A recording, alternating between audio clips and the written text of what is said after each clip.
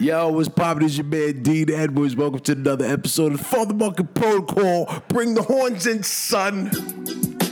It's a new dawn, new day, it's a new life. And I'm feeling good. It's a new year, man. It's 2019. 2018 is going, 2019 is upon us. The year's been good so far, so good. You know, started off with a bang. Sitting at home in Brooklyn, and now I'm in Vegas. I'm actually in the green room of the Comedy Cellar at the Rio in Las Vegas, Nevada. It's been a great week of shows. This is our final night of shows, and I decided to do something different with the podcast. You know, normally I'll have like just one guest, and I actually spoke to my man Greer Barnes, and he was open to do it. And I said, you know what? Instead of bugging Greer during the day, let him get some rest. I'm gonna just do something from the green room to give people the true experience for those who've never been in the green room of a comedy show, and you know, give y'all a feel of what really goes down in the green room. Before I go any further, though, let me just let y'all know about some upcoming dates. You can catch me headlining Gotham Comedy Club. Y'all know I do it once a year. MLK weekend, I usually, you know, just like Will Smith was the king of 4th of July, I'm the king of MLK weekend in New York City, man. We got 5 shows at Gotham Comedy Club. Y'all make sure you cop tickets in advance because we sell out. I do media and we sell out. I'm putting that out there. January 18th and 19th. You can go to Gotham Comedy Club online, buy tickets. Or if you're in Manhattan, go and buy them at the box office. The following week, and my man Harris Stanton is on those shows with me. And then the following week, Harris is not with me in Atlanta, Georgia. You can catch me at Uptown Comedy Club or Comedy Corner. I'm not sure which it is, but you can catch me at Uptown in the Georgia State, down on Peachtree at Uptown Comedy Club in the ATL. That's January 24th through 27th. That's 4 nights of funny that you're gonna have me. And then the following week after that, Harris is back with me in Washington, D.C. at the D.C. Comedy Loft. You'll catch me co-headlining with my man, brother from another mother, Jeff Richards, who you knew as Drunk Girl on SNL when I was on SNL. We have a bunch of shows on February 1st and 2nd. And then you can catch me again the week after that. I'm back out here at the Comedy Cellar at the Rio. Huh? So how about that? So as I was saying, we're here at the Rio. Bunch of comics. Traci Skene is on stage. Is it Skene or Skene? Skene. Traci Skene from Philadelphia, but now living out in Vegas. She's on stage right now. My man Joel Ozmborn from Australia. He's washing his hands in the bathroom right now. I got my man, my brethren right there, Greer Barnes in the building, baby. Yo. And Mark Cohen is the ringmaster. He's hosting all of these shows. Joel just came out. Joel, why was it paused? It wasn't recording that whole time. Are you serious? That was gold. Too. Yeah, it was gold. It was. Yeah, well, you know, we take 2, we do it again. And my man Mark Cohen just walked in. Mark is the resident host of holy shit. We're doing it again because I forgot to press record the second time. I guess you got to press record twice. Yeah. Oops. Oopsie. Now. Yeah, this time it is. I see the numbers going. Marcus pulled out his wallet for I owe him $2. He doesn't want the $2. Oh, okay. I was trying to pay him $1, but... Oh. What do you owe him, $2? I owe him $2. I borrowed $2 the other day. Oh, okay. To tip somebody. Oh, that was nice of you. And you remembered to give it back? I try. He won't take it. No, well, I mean, you know, we're good guys. We're good fellas. He's trying to impress the president of Caesars. Oh, so back to that. So Greer didn't know? Did you know? The president of Caesars is here. Really? Yeah. It's not fucking good for us, isn't it? They don't have a club at Caesars, do they? They do now, yes. You know what clubs at Caesars? I know anything. Hold up. What? Comedy Cellar. Is that a big deal? Like, No. Well, so Caesars runs the Rio? But that's right. Yeah, Caesars owns the Rio. Owns the Yeah. Rio. Right. Yeah. But they came in late, and they were like really loud. And they're a party of 15. They had a party of 15, and the audience was going, "Hey, shut up!" I'm like, no, they're fine. Oh, they're cool, man. They can talk. They can do what they want. Any Latinos? And then they all went, yeah. And I said, oh, that's cool. Nothing. The caravan sucks, man. Let me ask you guys, do any of you feel... Because Traci seems a little self-conscious. I'm going to ask her. Oh, I think you're talking about Tracy Morgan. No, Traci Morgan could give a damn. He's on stage. I'll buy this casino one day. But Traci on stage, when you mentioned it, because she kept... She freaked out, man. She did. She was like, don't start on time. Start 10 minutes late. Don't bring them on when I'm there. Bring them on after I'm there. I said, well, what if they don't come till, Right, true. She's like, well, I don't care. That's worse if they don't see me. Are you nervous with them being here? Or do you Well, I'm done anyway, but... Right. What about you, Joe? Well, this is the I'm end as of the week nervous for as me I- anyway, so what's the worst? You're not working after tonight, right? All right. Right. There's no pressure. Yeah, I don't think it matters. And I'm more annoyed that they came in loud. Because you would think they would know Well, better. when you're the head of Caesars, you can come in as loud as you want. True. Do what you like. That's true. Yeah. But By the end of tonight, we're going to be, I'm surprised that they heckled us all. Right. We would rip their asses if we tried that shit. Anyways, the next guy. do you think they would have done that during Penn and Teller, though? Probably not. Right. Probably not. Like, wow, maybe. Right. But speaks Because to... Wild's got music and singing. Okay. Right. So it's a little louder. Right. You know They're this. being quiet now, unfortunately. Oh, they are. Okay. Yeah, they're quiet as a... You can hear a pin drop. All right, who's next? What speaks? The Aussies on. President Caesar's here. Joel. So we're not gonna have two. We're going to have to cut someone. Joel, do 4 minutes, all piano. Are we still going with the two blacks back to back? Oh shit, I forgot about that. The black to black? Yes, we had a woman. Black to black. The black to black. To hack. Hey ho pow zing. Man, I wish it was off now. Right, I know, right. So there you have it. I mean, this is what goes on in the green room, y'all. I think I'll title this one the FuthaMuckin Green Room episode.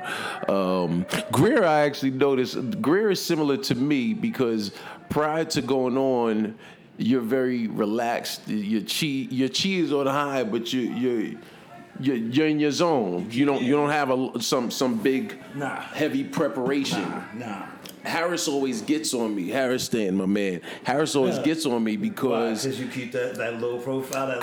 you know what? I'm on my phone playing or doing whatever. And Harris been doing this now 20 years or so. Mm-hmm. But Harris has his notes, his little mini notebook out, is looking at the list, and I'm like, son, at this point, if you don't know it.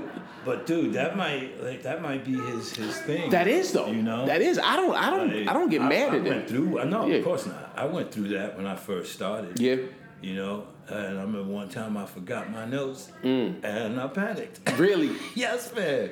But then I went up on stage because it's in there. It's muscle memory. And and then I started bringing it along just to bring it along. Okay. You know what I mean? It was almost like a pacifier. A crutch. You had a little crutch. Yeah. When would you say you finally said, okay, scroll back past her one more time? Okay, all right. I'm just trying, okay. You all should look up Amira Dime. Is that her real body? Oh, my. Yeah, dude, she's amazing. Amira Dime. Yeah, double, thumb that like that. So Greer is scrolling on Instagram. This keeps you motivated. Yo, I just look at things, man. I go on Instagram. I go on Twitter. Right. Are you even? Is any of this inspiring you, or it's really just to disconnect from disconnect from what's about to happen? Yeah. I put it down, pick it up. Pick it up. Right. We in our head about what we're gonna do. Right. We don't know what we're gonna do until we get up. Till we get out there. You know what I mean? Right. We don't have a set 1, 2, 3, 4, 5. Right. You have an idea. You have a foundation, a fundamental idea of where you'd like to go. You have a canvas that's empty and a brush and a bunch of paints. Right. Don't concentrate on the finger or you will miss all that heavenly glory. Bruce Lee, Enter the Dragon. What? Yes. So, yeah, man, that's what that is. Let me ask you this, Greer. Do you think in comparison, because obviously you work the Cellar a lot back home, back on the East Coast. Right. What would you say, if any, difference? Is there a difference in this club versus on McDougal Street or the Village Underground or Fat Black Pussycat? Oh man, I hope that. Oh gosh. I think the East Coast. I think we're a little more open-minded. Okay. I think we I mean, comedy is our shit in New York, dogs. Yeah, people want to see the real. They want, and Right. like I've had it happen to me out here where, certain things, they don't want to hear about. Or like one time I did that cop joke and somebody left a note, stop doing jokes about cops. Why, dude? Right. Why? Right. That's because that's your experience. Yeah. And so let me not speak about my experiences to keep you happy. Right. Yeah, nah. Right. If you noticed, everybody laughed. So. Right. But I'd have to say that the East Coast is and it's good here. Don't get it wrong.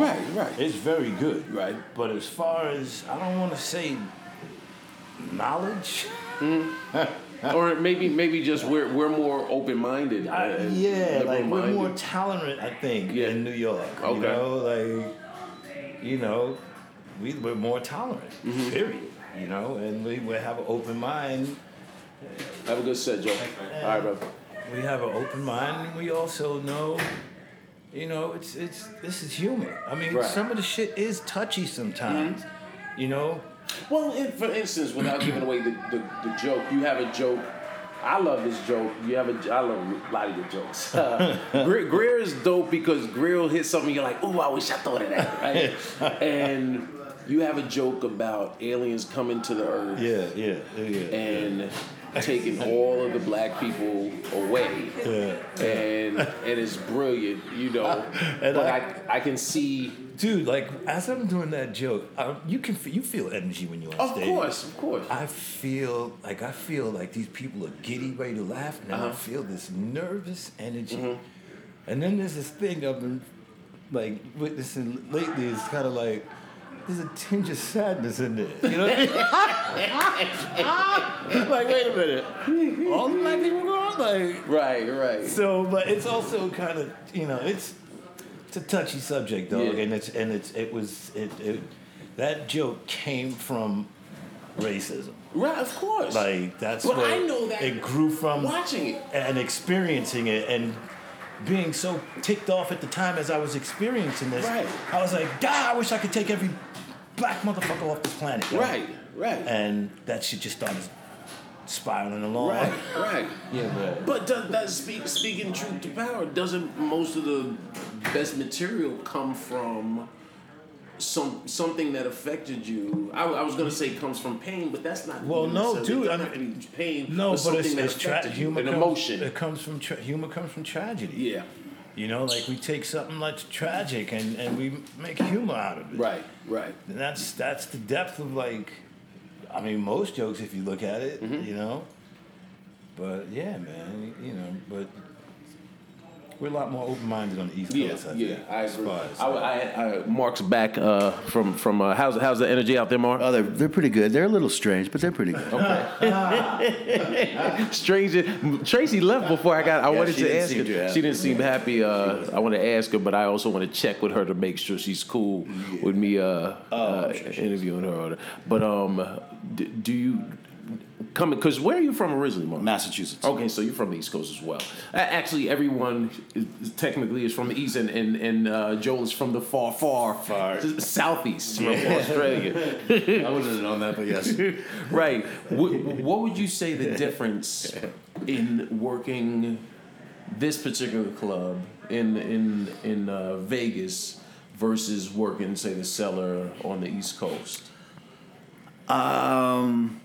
You still get people coming here specifically for the Cellar, which you do in New York. Yeah. So you say the brand sells itself. Yeah. The brand is it's a very strong brand, and people know they're going to get a good show. Right. Same as in New York. Do you think that's because of the popularity from say Crashing and Louis? Sure. And the 30 years of comedy. Right. I'm not going to give it. They get a little bit of credit, those two shows, absolutely. Mm-hmm. But which Greer actually has had a nice recurring role on. Probably had a lot. Louis used to work there all the time too. Right. worked at the Comedy Cellar in the beginning, yo, there was nobody in the audience. Right. And we ate and they paid us. And, Right. and it would be empty. 7 people. The I used to hate waitresses that were shit. sitting there. And all it took was 7 people, dog. Right. I used to hate that shit, man. Oh my God. But Manny used to make the waitresses sit and watch. Yeah. You know, so if people came by, they wouldn't go. There's an empty Interesting. room. Okay. And the show just, I mean, that club, like, it built itself. And Louis helped out a lot. And so does Crashing, you know. But it's also that they did their due diligence to the Yeah. Crashing call it the Cellar? Huh? Do they call it the Cellar in the Crashing, or do they call it a fan Now that name? you say that, I'm like, because I think they they call it- probably do because Boston Comedy Club is Boston Comedy Club, Maybe right? they do that. Maybe they do. So I think they probably, but you know, now that you say that, they might never say it, but you just know it's the Cellar. That's interesting. You should watch the show once in a while. Hey, man. Get your check first, then watch. So back to you were saying, But here you get people that have never been to a comedy. You know, you'll get that in New York too. But there's people that are from, I don't know. I was going to compare like people from other countries, but obviously there's people from other countries in New York too.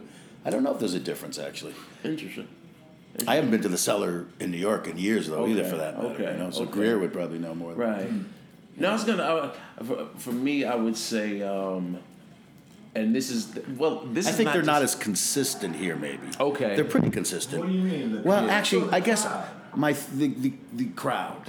You know, in my head, even though I haven't been in the Cellar in New York, the crowds are always great. Whether that's true or not, I don't know. And here, they're great 90% of the time, which could be the same as the Cellar. I'm sure there's bad sets and bad nights in New York too. I don't have bad sense. No, I'm kidding. I taped last night. By the way. You just changed yourself. No, well, the crowds. I think here, just like pretty much probably any casino in Vegas or Atlantic City, the difference between, say, the Cellar, or even pretty much most comedy clubs, is that because it's a casino, it's a comedy club within a casino. You have a touristy element, and even though the Cellar back home back in New York does get tourists, And you have more comps here, The too. Comedy Cellar is It's a tourist. tourist it's destination. right. And Which could have made it that- worse. That same thing is happening here. Right. Like, oh shit, I couldn't get to New York, but they're in Vegas and Right. I'm gonna be there this week. Right. Boom. you Right. know? And so there's a hipness. I think there's more of a when you come to a Comedy Cellar show in New York, you have the boroughs and then the outer boroughs and then the tri-state area of everyone that when they want to go to get a hip comedy show, they're like, oh, well, we're going to the Cellar because we're open-minded. Whereas if you There's retired people here that come to the shows for free because they got some kind of plan. You know, this is it's not. And because it's a casino, they're interested in it. You know. Right. They're people that are strictly here to buffer Experience. time between going to gamble again. Yes, and not to mention we might pick up 1 or 2 new fans. Yeah. That goes without saying though. That's why honestly I go in. I do meet and greet, right? I don't care if it's the Cellar in New York, Cellar out here. If I'm at a hole in the wall club in the city after show, if I'm not running out to do another show, I'll wait outside just because.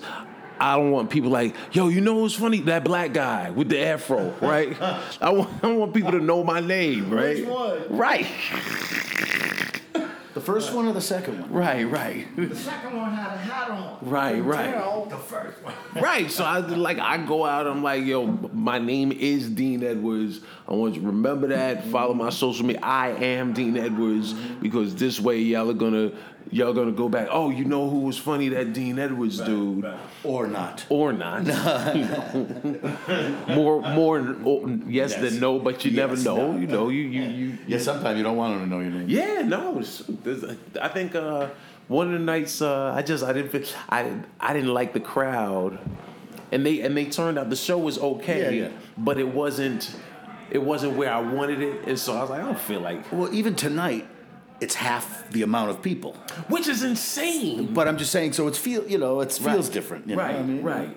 For those of you who don't know, these are things that we're in the green room of the Comedy Cellar at the Rio, and we're talking about things that do occur that you might not be aware of. That's why I'm recording from the green room, because I want y'all to get a sort of green room experience. And even tonight there'd be 15 less if that big group didn't come too. You know? Right, that's true. And the other big party didn't show up, so it'd be kind of like 40 people. Or was there another large There's party? a big hole in the middle, yeah. Oh wow!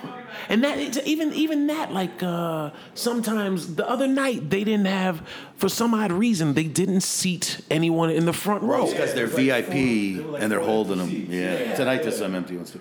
We should have told Joel, like he didn't know he was here. Hey, we're all trashing the Caesars tonight. Just have him go, this place sucks, huh? What the fuck is going on? President comes back, what the fuck are you doing? I don't see, what's the big deal? Like, who is this dude? No, it doesn't make a difference. She was freaking out, I think. No, she was before she went on. I was like, oh damn. I didn't bring her right up either, I don't think. No, you didn't. I didn't. No, you did. You did time. I got him going. But that's out, for the newer comics that listen, man. You gotta do what you do. Don't let people get in your A head. couple jokes here and there, but Stick to your material. Stick to what you do. If it won before, it'll win again. Once you let someone, like something as simple as someone's in the audience, and I ain't going front because that happened to me when I was back in the days.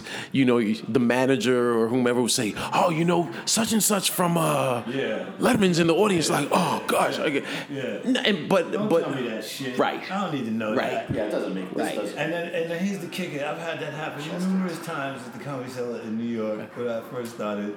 And I was always like, you know what, man, don't tell me that shit. Word. And I would go up and I would do well, but I would be like, yo, they were like, oh my God, Greer, you're good, but he cursed. Yeah, well, you know what, I could not curse, but fuck you. Right. like seriously, don't tell me that. Like, I don't need to know. No, I'd rather not. Real talk, when I got SNL, the SNL came. I didn't know they were in the audience. See, that's good. And it's because I showcased, I auditioned for Mad TV, crushed it. Mm-hmm. They gave me a callback before I was around the corner. Manager calls, yo, you have a callback for tomorrow. But I had a showcase that night, stand-up showcase, and you never know when management says you have a showcase, you get to the point where you're like, ain't nobody here, there's ain't nobody in this audience, right? And I turned out. So I went in and crushed because I had a great session with the Mad TV folks. I was feeling good, so I went on stage and crushed it. Had he told me that SNL was in the audience, I'd have been in my head. Right. So it's it's a dangerous place to be sometimes in your head. Yeah, bro. That's why you gotta shake it. Yeah. I got this. It's at 9 o'clock. What'd you say? He just said it's 9 o'clock. Oh, did he say the 9 o'clock show? He got nervous with Caesar's here too. If you're in Chicago. Hey, listen. So I'm about to go on stage, so I'm gonna have to pause this. Hey, why don't you document your set? Since you're gonna do so well. Hey, why don't I continue the show while you on stage? I'm kidding. No, I was gonna ask y'all if y'all want to. You come back and listen to it. It's the FuthaMuckin protocol. nothing about no podcast. Hey, what the fuck's wrong with you? Y'all just yap. Talk to him. Will you? He's having a rough set. Dean's having a rough set. We'll just slice it in later. What, the president of Caesars just left? It took his 15 fans. Could you imagine? You go on stage and he's like, "Oh gosh, this is horrendous." Thought this was a comedy show. Dude, that's an amazing device. What? This is a Zoom. It's a 4-track. It's a 4-track. Back in the day, harmonies, bitch. We could do music? Yeah. Well, yeah, you could do anything. Yeah. How did you get knowledge to pick that up? You could do that on your iPhone now, probably. No, you can, but it doesn't. The iPhone has the good mic. shit. The mic is Android, Droids do too. Small. Droid's not as good as the iPhone, the sound-wise. How's it sound? Sounds great. I'm sure it's CD quality. Yeah. So when you're done, you go home and you plug it in and you. I plug this into edit. my I edit on GarageBand. I'll add my music. And Greer, for those who don't know, Greer has the highest rated FuthaMuckin protocol episode I ever did. Does it really? Yeah. It was like written up in something, and so we just gotta surf. Field and Stream.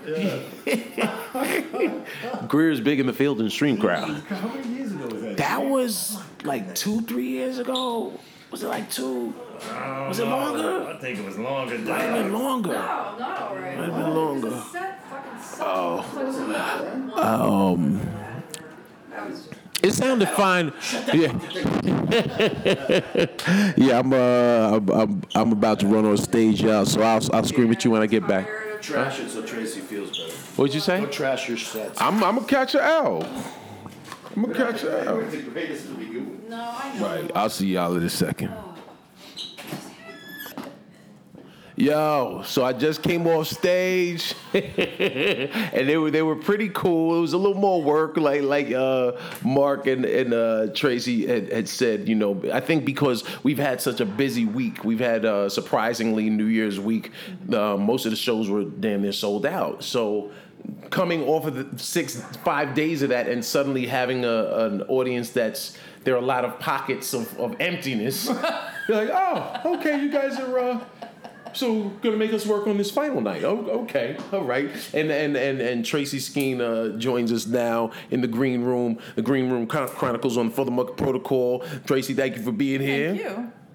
You had the opening slot, like Mark had to warm them up and go on first, but then you had the first slot on the show. And right before you go on stage, they tell us that the head of Caesars is here. Were you happy getting that information, or? I was happy only because I like to know if I do crowd work, I don't want to actually talk to them. I don't want to say anything bad. Gotcha. I don't want to pick on anybody at their table. Gotcha. Although they were far enough away, I wouldn't have done that anyway. But I don't mind that information. Mm-hmm. It's just when the crowd turns out to be a little bit more work. Right. Because we had it so easy all week. Right. Then it's just kind of annoying because you're like, why tonight? Right. Why wasn't his birthday yesterday? Right. You know? Oh, is it his birthday? Is that what you said? Yes, that's what I heard. That's what you Oh. told me. I thought it was his birthday. I don't know. Okay. But yeah, so then the whole time you're up there, it's just not like, oh, this is just work, because it's work. We always have that, but then it's like, son of a... you're self-conscious because you're like, okay, I don't want to say the wrong thing, and is this the guy that just because now knowing that it is his birthday, I'm like, okay, so I'm expecting that they were like, oh, he loves comedy, so we'll go to a comedy show versus them dragging him here, kicking, we're just checking up on us. Right. But you know how it is, because we were talking about cruise ships the other day, and that's always the fear, is that the one person in charge will just essentially turf it for you forever. Exactly. Just because they didn't like you. So it's paranoia, but it's not paranoia if they're actually out to get you. Yeah, well, no, because there is a reality attached to it where one person does have control over at least a portion of your career and your work, because they might just be anti-comedy, might have a bad mood, might have a chip on their shoulder, and you're up there living your dream. That's how I always look at it. Is when I see someone that's miserable in the audience and they are like, because you've seen that where someone is like fighting the laughter, and everyone else, you have hundreds of people laughing, and that one person that decided to sit right up front and totally ice screw, like, I'm not. And in your mind, it's a mind screw, because you're like, wait, I know this is funny because it's worked numerous times and everybody in it. What's wrong with you? I actually, one time, I was doing a country club, and there was a guy who was not just like miserable. He was actually kind of like leaned over with his head on his hands. And everybody else is just going crazy. Right. And this one guy, and it was starting to get to me. And so I actually said to him, "Sir, are you okay? What is wrong?" And he said, "I just came from my sister's funeral." Oh, gosh. And, it turned out to be an interesting moment because, the crowd sort of gasped, as you would expect. Right. But then I just said to him, I asked her name, and, I said, tell me something. And he said she was, a lovely person. And then I just said, well, it's so nice that you came here to try to heal through laughter, and then everybody, and it turned out to actually be a good moment. Okay. You know, it was one of those things that could have been ugly, but but I'm always very conscious of that when I see people not having a good time. I try not to be angry about it, because I think they've got their own stuff going on. I've got my own stuff going on. But do you have to have your own stuff going on when the president of Caesars is sitting in the audience? It all comes back to the president of Caesars. Can't you deal with your own issues some other time? But you know, you speak. What's interesting about that is I've had that happen recently where, because I think we all, I don't care who you are, I don't care how famous and successful you are. If Seinfeld is playing a 3,000 to 5,000 seat theater and one person is sitting up front not laughing, in his mind he's thinking, why is this not this person? And years ago, when I'm probably at this point like 6-7 years in, but I'm still green enough that affects me and I get angry about it. See that and I used to get angry. Right, I was gonna say when you sort of diffuse the situation of the guy who just left his sister's funeral, was that more recently or when you first started? No, I would say this was probably about 10 years ago. Okay. So kind of in the middle. Okay. Yeah, okay. But I did kind of change my attitude after that. Okay. Oh, was that? Yeah, that was actually catalyst? That moment. Yeah, because I said, Interesting. I don't usually ask, because usually if somebody's not having a good time, you don't even want to look at them. Right. You know, I mean, you may say things like, the lines. The lines, that you always say to try to get somebody to laugh. But you don't really want to delve into it, because what your fear is, they're just going to say something like, oh, well, I just don't think you're funny. Right. So why would I want to bring that on? I don't want to invite that kind of that's stuff. True, yeah. So that was the one time I just said it started to get to me, and I could tell it was affecting my performance. Right. So I thought, well, I'm just going to get this out there and see what happens. Right. And I do try to now. If somebody seems angry, like if somebody's being hostile, that's a different ballgame. You can feel it. But if somebody's just not laughing, one time I did it, and it turned out this woman actually didn't speak English. Ah, interesting. Yeah, and her friend said, like, yeah, she's from Guatemala. She doesn't speak English. I was like, okay. Was she smiling? She doesn't understand me. Totally... She was like overwhelmed. Okay. She had this like overwhelmed look on her face. Yeah, exactly. She's sitting up front, and as though it was like, yeah, she actually didn't speak English. So sometimes that's what I just tell myself. Okay. These people obviously don't speak English. No, but maturity has taught you not to take it personally, because I know I used to take it specifically in this instance. That was sort of my turning point. Was I had a crowd of a couple hundred people, and two girls were not laughing. It was college. Okay. Two girls weren't laughing, and I maybe 10, 15 minutes in, I just like, and I'm killing. And now I'm like, what's wrong? Like, why are you? And like you said, you're not funny. Yes, I am. Yes, right.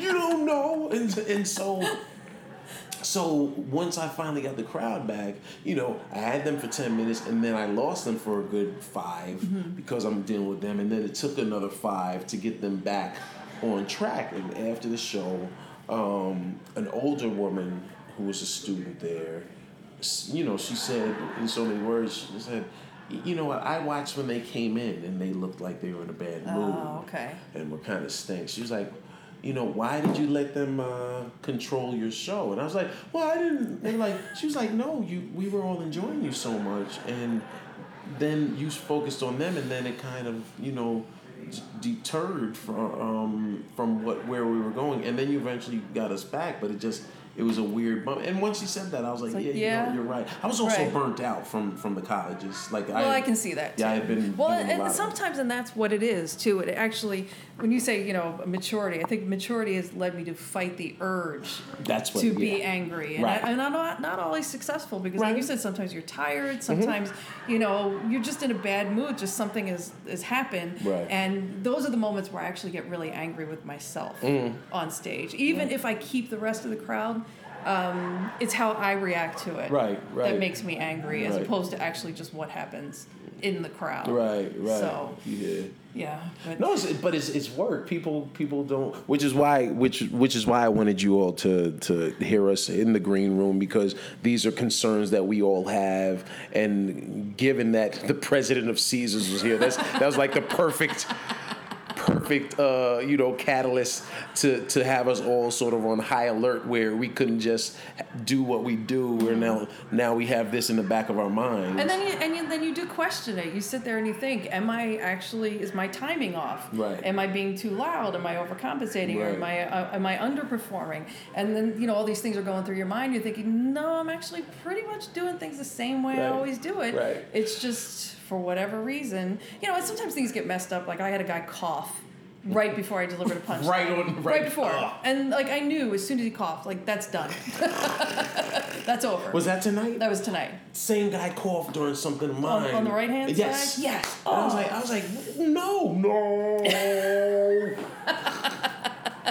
Yeah, and his timing was just impeccable as far as screwing me up is concerned. But then there's other times it's just a mystery as to why a joke 99% of the time will get a huge response, and then it just doesn't that night. And I do, you actually do sit there and think, did it come out right? Did I not say it correctly? Right. Did it, did I blink? Did I look in the wrong direction? But that's what's amazing about, similar to boxing. They call boxing the sweet science, but comedy, stand-up comedy is as well, because, like you said, anything from someone coughing to a waitress, a waitress, the drinks get delivered, to how many times does this happen where you're right as you get to the key word in the punchline, you've been holding the saliva in your mouth, trying not to swallow, and they're right on the punchline. You're like,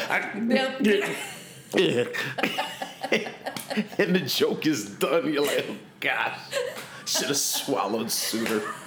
Why did my dumb face let the saliva build up? And there's no way. And it's what's funny about it after the fact is you knew. Like timing wise, you could see on the horizon where your punchline was. And you're like, I'm too. The rhythm is going too smoothly where I can't swallow. Right. But I really probably should swallow, because at least I can salvage the joke. But no, I'm gonna trudge on, and maybe I can get. Well, the other night, I was having a great set, but one joke got ruined because I spit a peanut. I had peanuts between shows, and I don't like to eat for that reason. And the thing is, I could feel it coming out of my mouth. I saw it arch out of the corner, and I'm trying to under the lights. I'm trying to look in the other direction as if nobody will see it if I'm looking to my left, and it just comes. And I know it hit the guy in the front row. I know it did, but I don't know how many people saw it. Right. But me, I was like, I knew I could. I kind of pulled back a little bit because I knew it was happening, and then it's like, oh, do I deal with this? Don't I deal with it? Oh, I think it hit him. I was like, okay, on to the next thing. I'm just gonna. I had that happen. I was at the Cellar a couple of weeks ago, and the weather had, this winter's been weird because it's going from hot to cold, and so on this particular night, while I was waiting to go on stage, my nose just started running. It happened like Monday. Just ever so slightly. Right. And mind you, we're elevated, y'all. So we're on stage above people that are looking up your nose. And the entire time I'm on stage, I'm like, maybe if I'm trying to throw like the mucus back in my head. I'm like, please don't let this roll out and just linger on my upper lip. And eventually I just used I just mid-joke, I was like, yeah, just use my forearm. Sorry. I had it happen to me on Monday. It's the worst feeling in the world. It is. Because there's no saving yourself. Oh, damn. I just went from the funny comic to the snotty one. But the thing is it's like when something happens like that, you understand why the joke didn't work. Like I said, the waitress comes in with a tray full of food or something, and it's like, oh, why was I looking in her direction? Right. And this is done. This is over. Right. I think we can all handle that. We all know how to adjust. But I was talking to Greer while you were on stage, and I said, I have certain jokes in my act that are, if not 100%ers, they're 99.9%ers. Right. I just know that once I get to that, even if the crowd doesn't really like me, it's still going to turn. That's the joke. Right. And so tonight, I was leading up to it, and I know it's like 3 minutes away, and I'm like, all right, this is going to be it. Right. This is going to be the one. In your mind, you're like, oh, I got something for you. No, we got it. Right. And it was just not much on it at all. And those are the things that that's when I really have to kind of take a deep breath and kind of regain control, because that's mystifying. And I think whenever anything happens on stage, it's sort of mystifying. Yeah. You know what I mean? Like, you can't... It's easy to sit there and say, okay, well, the crowd's seated a certain way, or I have a loud mouth to the left, or, somebody sneezed, or it's easier to adjust when you actually can tell what's going on. I have some good news for you. What? This president is on the way out. What? He's on the way out of... He's leaving. Is this his farewell party? No. I'm saying, so it's not my farewell party? He's okay. So you're all right. Oh, okay. Thank you, Mark. So in that case, good set.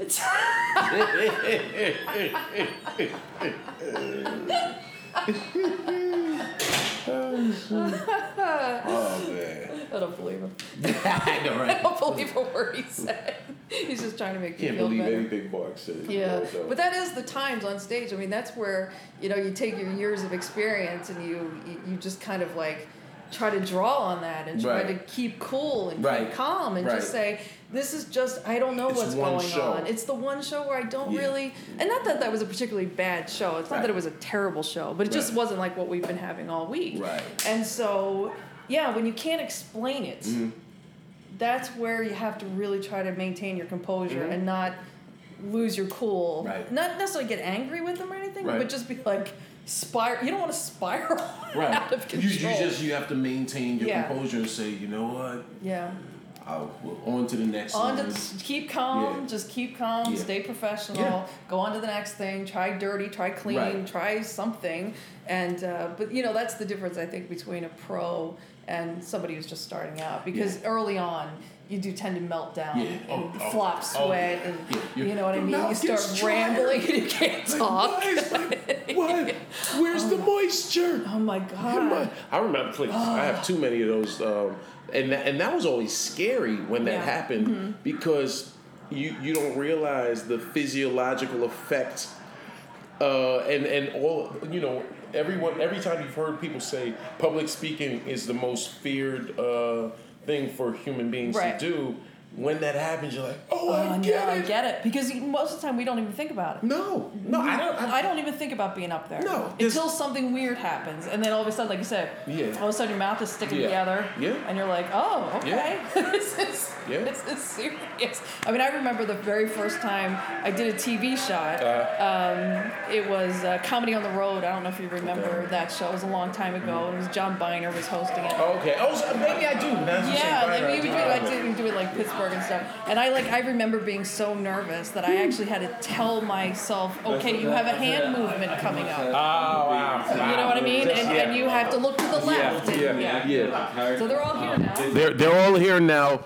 Hold that thought. We'll be right back. Greer, how'd it go? It was good. It was all right. It was all right, whatever. Hold on. I'll be right back. All right, so I'd step out and take a little victory lap, and now I'm back. I was talking to Traci, and now Joel, I have Joel on stage. Joel, how you doing, brother? I'm good. How you doing, man? I'm pretty good, man. Yeah. This is your first time gigging here? The Cellar, yeah. Okay. Yeah, it's been great fun. Yeah? Yeah, I've had a great time. But, it also makes a big difference to the people that you're on the bill with, too, for the enjoyment of the week. Right. Most of our time is backstage hanging out. Right. It's been great. You guys have been great. Now, but your lady lives in Vegas. Yes, my fiance, yeah. Okay, I'm sorry, your fiance. Yeah. Fighters, yeah. Now, what would you say? Because you're here from Australia. You gig in Australia normally. How often are you in the States? Back and forth. More so of late with my fiance being out here. But I used to live here years ago. Really? Yeah. Back in when I left school, I got offered a job to come out here to tour manage The Amazing Jonathan. Oh, dig it. Yeah. So that brought me out here, and I was living out here for 4 years. Were you a comic at this time? No, I was just doing street performing then. So any spare weekend, I'd take off down to Venice Beach. Okay. You know, do the boardwalk down there, which was a big eye opener. You know, there's some crazy crowds down there. So. What type of street performance? Just mainly comedy and stuff, and then at the end I'd put my body through a tennis racket. You know. Really? Yeah, because when I arrived on Venice Beach, it's like, man, there's people walking around with pythons around their necks, you know, rollerblades, you know, and getting paid for that. Yeah, right. So I thought I got to up the ante here. So you know, I was in Jonathan's garage and I just pulled out this racket and I thought, all right, I'll give it a whirl, and took the strings out and took it down there. So hold on. So prior to that, you had never put your body not through a tennis racket. I did it with a coat hanger before that, but it was less impressive. You can't see it as much. Only a coat hanger. Yeah. But that was not as visually sort of impactful. So I started doing the racket, and so that's where I sort of got the training down. But working for Jonathan was like a 24/7 existence. I'm sure. And then we eventually he got a contract out here in Vegas, so we lived in a casino out here, and then I what casino? The Golden Nugget downtown. Okay. So at that point, no one was drawing downtown. You know, everyone was like, no one, like not since Sinatra had anyone drawn an audience down there. And for the first time, Jonathan was selling out 500 seats a night every night, and it was like. And it got to the point where, I ended up opening for him there, and it was my first time performing in front of like a proper audience, right? They weren't going to walk away, you know. Right. And it went real well, and then I thought, I think I got to go and do this. This is my sort of message that I needed to say. I think you might be able to do this. So I then took off and pursued it myself. And did the Amazing Jonathan have? I doubt it, but did he have? When you decided you wanted to go do your own thing, how did he feel? Well, he knew that it had come to that point. Like I'd been working for him for a long time, and I was going to ask, how long did y'all do the residency? Jonathan and I, he was there for a few years. I left during that time, but I met Jonathan when I was 12 years old. My dad took me to see his first show ever in Sydney. So, dude, are you serious? Yeah, that was my first time ever going to a comedy show or anything, and that was like the epiphany moment. I remember sitting there in the audience thinking, that's what I want to do when I grow up. Oh, dude, that's so. I love hearing people's origin story. Yeah, that's dope. That you saw him when you were 12, and then you wound up working with him, for him, and then with him. Wait, did you tell him that story? And did he remember? It's weird because he they've actually made a documentary about this now, about this unlikely story of this kid befriending this crazed drug-taking comic. Oh, really? So and what's the name of the documentary? Always Amazing. Okay. For y'all, everybody listening, go check out Always Amazing. Yeah, it's directed by Steve Byrne. Steve Byrne. He's a good friend of ours. Steve Byrne. Also, check out one of his many comedy specials. Streaming on some platform. Yeah. No, Steve's the best. He's great. He's a good dude. And actually, it was kind of serendipitous, the whole story, because Steve's first weekend was working at Charlie Goodnight's in Raleigh, North Carolina. This was nearly 20 years ago, and he was there for 2 weeks because he flew in from New York. His first weekend was opening for Brian Regan, and the next weekend was opening for Amazing Jonathan. Oh, wow. And so that's when I first met him, and we struck up a friendship that we maintained, for. So he and his first time coming to LA, he came and stayed at Jonathan's house in Marina Del Rey, and then we got to know each other better through that. And he sort of saw the story of Jonathan and I over the years, and said, what, this would make for a great a great documentary. Oh wow. Yeah. That's like an awesome story. That's a crazy story. And there's a lot of ups and downs throughout and Jonathan was given like a year to live, 3.5 years ago. So he retired and everything from performing, selling off all of his car collection, everything. Then he's still around, So he sort of did these comeback shows and asked me to come back and do the shows with him, and so we were sort of reunited again. So Steve captured all that within the. Oh, dude! Now I want to watch the documentary. Yeah. So I'm like, that sounds like a great story. I'm still on. You saw him at age 12 because the first comic I ever saw live was, I think I was about 18 or 19. My brother actually won tickets to see Liz Weinstead, who helps create The Daily Show. Right, if I'm not mistaken. Yeah, right, Liz. Yeah, with Madeline Smithberg, and Liz was performing, and my dad was 6', God bless, he was 6'11" and a half, and so Dad's 6'11" and a half. Me and my brother both, over 6 feet tall, and just these 3 black guys sitting in the front of this comedy club. Yeah. And Liz, and she was just going in on my dad like, "Oh, it's Valentine's Day and you brought your sons here," So. And I told her the story years later. And how was that for you, going for the first time to a comedy show? Oh, it was awesome because I already knew. I knew from age 13 when I saw Eddie Murphy Delirious, similar epiphany moment. Yep. "My dad, that's what I want to do," and they were encouraging. So going to an actual comedy club, I was like, "This is awesome." Yeah, There's something about that for the first time being in a comedy club, that energy that's in the room. Yes. Like you can watch it special on TV or whatever on DVD, but when you're in that room and part of that sort of collective energy, it's something special. It's like because you're actually part of it. As you're experiencing it versus just witnessing it, from your living room or watching on TV in your bedroom. Yeah, you're actually part of it, and the fact that she was actually. Including you guys, including us, just made it even better. Made it a special moment, man. Now, how did you feel going up, knowing we've all discussed the president of Caesars? Yeah. When you heard that before the show started. Did that affect you detrimentally? Well, it's in the back of your mind, but I also thought, this is the last night anyway. What's the worst? What was I going to say? No more. All right, I'm finishing up anyway. Right. That's a good way of looking at it. Oh, that's funny because I'm like, what are you gonna do? Fire us? Let's see you. And it turns out I was talking to the people after the show. It turns out it wasn't his birthday. It was, I guess, maybe his sons or someone. It was a group of 15, but a bunch of them were college students at NYU, and they were out here, I guess, just on holiday on vacation. All right. And one of the only guy, it seemed like, that was of their age. He was like, "No, it's his birthday." I was like, "Oh, it's your birthday." Oh, we don't care. Who cares? It changes everything. But I guess maybe it was his dad that brought them all out here. And I take it if they're from NYU, they would have been to the Cellar in New York, right? And they're like, "Let's go to the Cellar here." Right. That Oh makes sense. that does make sense. Yeah. I wonder if it was out of pocket that I told them they can catch me at Gotham next week. I'm headlining Gotham. I'm gonna plug my dates. I'm like, come on. Come see the full entree, not the appetizer set. I got a plug. Mark, stop yawning. sorry, man. Are you? This podcast boring you? And why is the pause button off? No, you know what? Okay. Now, how do you find it, Dean, doing the New York Cellar to doing this Cellar? You know what? I like this club because, as we said earlier, even though it's a casino, and even though you do have the element of there are people that are just here to pass time between gambling or whatever else, they're out here. That happens in Vegas stays in Vegas.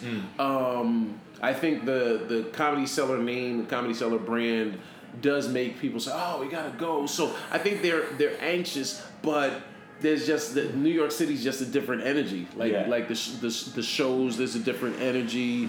I think New York crowds are a little more comedy literate. You'll get audiences, whether it's a casino or a cruise ship. You have people that have never been to a comedy show.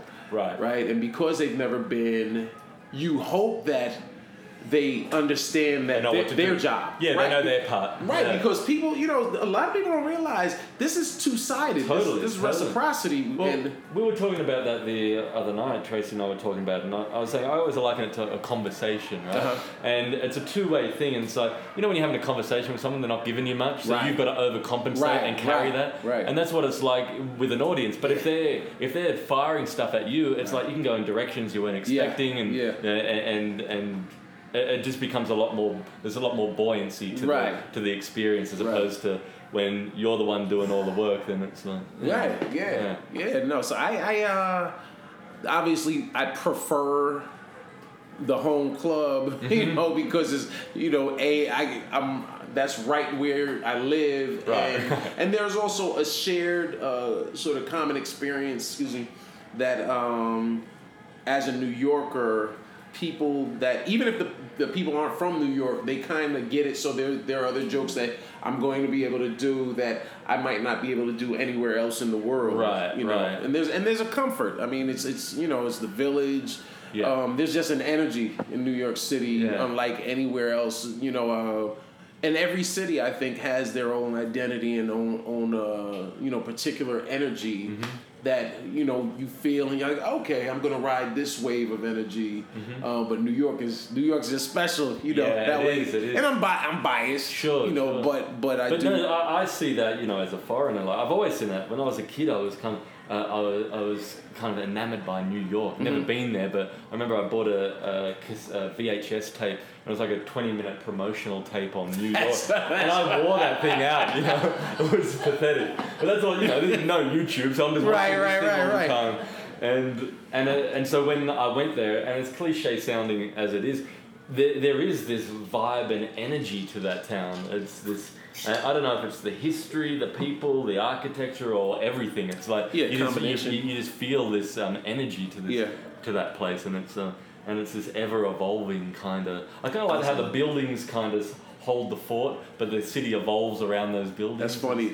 Yeah. I think that is true. That I've never heard it put that way. Yeah. I've never said that before. I just came to mind there when I was thinking. Well, that's the first time this podcast ever had someone say buoyancy. So I'm like, we're getting some enlightenment from the Aussie. Well, I just want to say, man, I appreciate y'all. I don't know where Greer went to smoke, but Traci, Mark, and look, I was about to say Luke, Joel. I don't know why I think they're 4 letters and yours starts with. Maybe it's a Jedi thing. Yeah, I don't know. Joel, I appreciate y'all all allowing me to record. I wasn't going to record the podcast. I was being lazy because Greer and I last night we said we'll record during the day, and I was like, Greer doesn't feel like me coming to his room or vice versa. And I was like, maybe I'll record in the green room and just do sort of behind the scenes. Because a lot of the listeners, I get a lot of new comics that are like, oh, dude, I love that episode. And so I like to sort of dole out information. I don't like advice because I believe that what worked for me might not work for Joe, might not work for Traci, might not work for Mark. But I honestly believe the best advice is just the insight that we have, because the title of the podcast is the FuthaMuckin Protocol, and the reason I named it the protocol is because there's so many rules that you kind of learn as you go. We've all been doing it long enough where you see someone, a newer comic, do something, you're like, no, you're not supposed to say that, you're not supposed to do that, especially like in the Comedy Cellar. When I was coming up, if Chris Rock was sitting at the table, I didn't just go over, hey, Chris, man, I'm a beast, you need to bring me on the road. But people do that because, we're living in an era of self-promotion and being told that, no, you have to promote yourself because the industry has gotten lazy. But there's still a tact. There's still a way that you're supposed to go about approaching it, So not only for myself, but for all the FuthaMuckin fam of listeners that do support the FuthaMuckin Protocol, I appreciate y'all. And we'll be back. It's your man Dean Edwards. We will be back next week.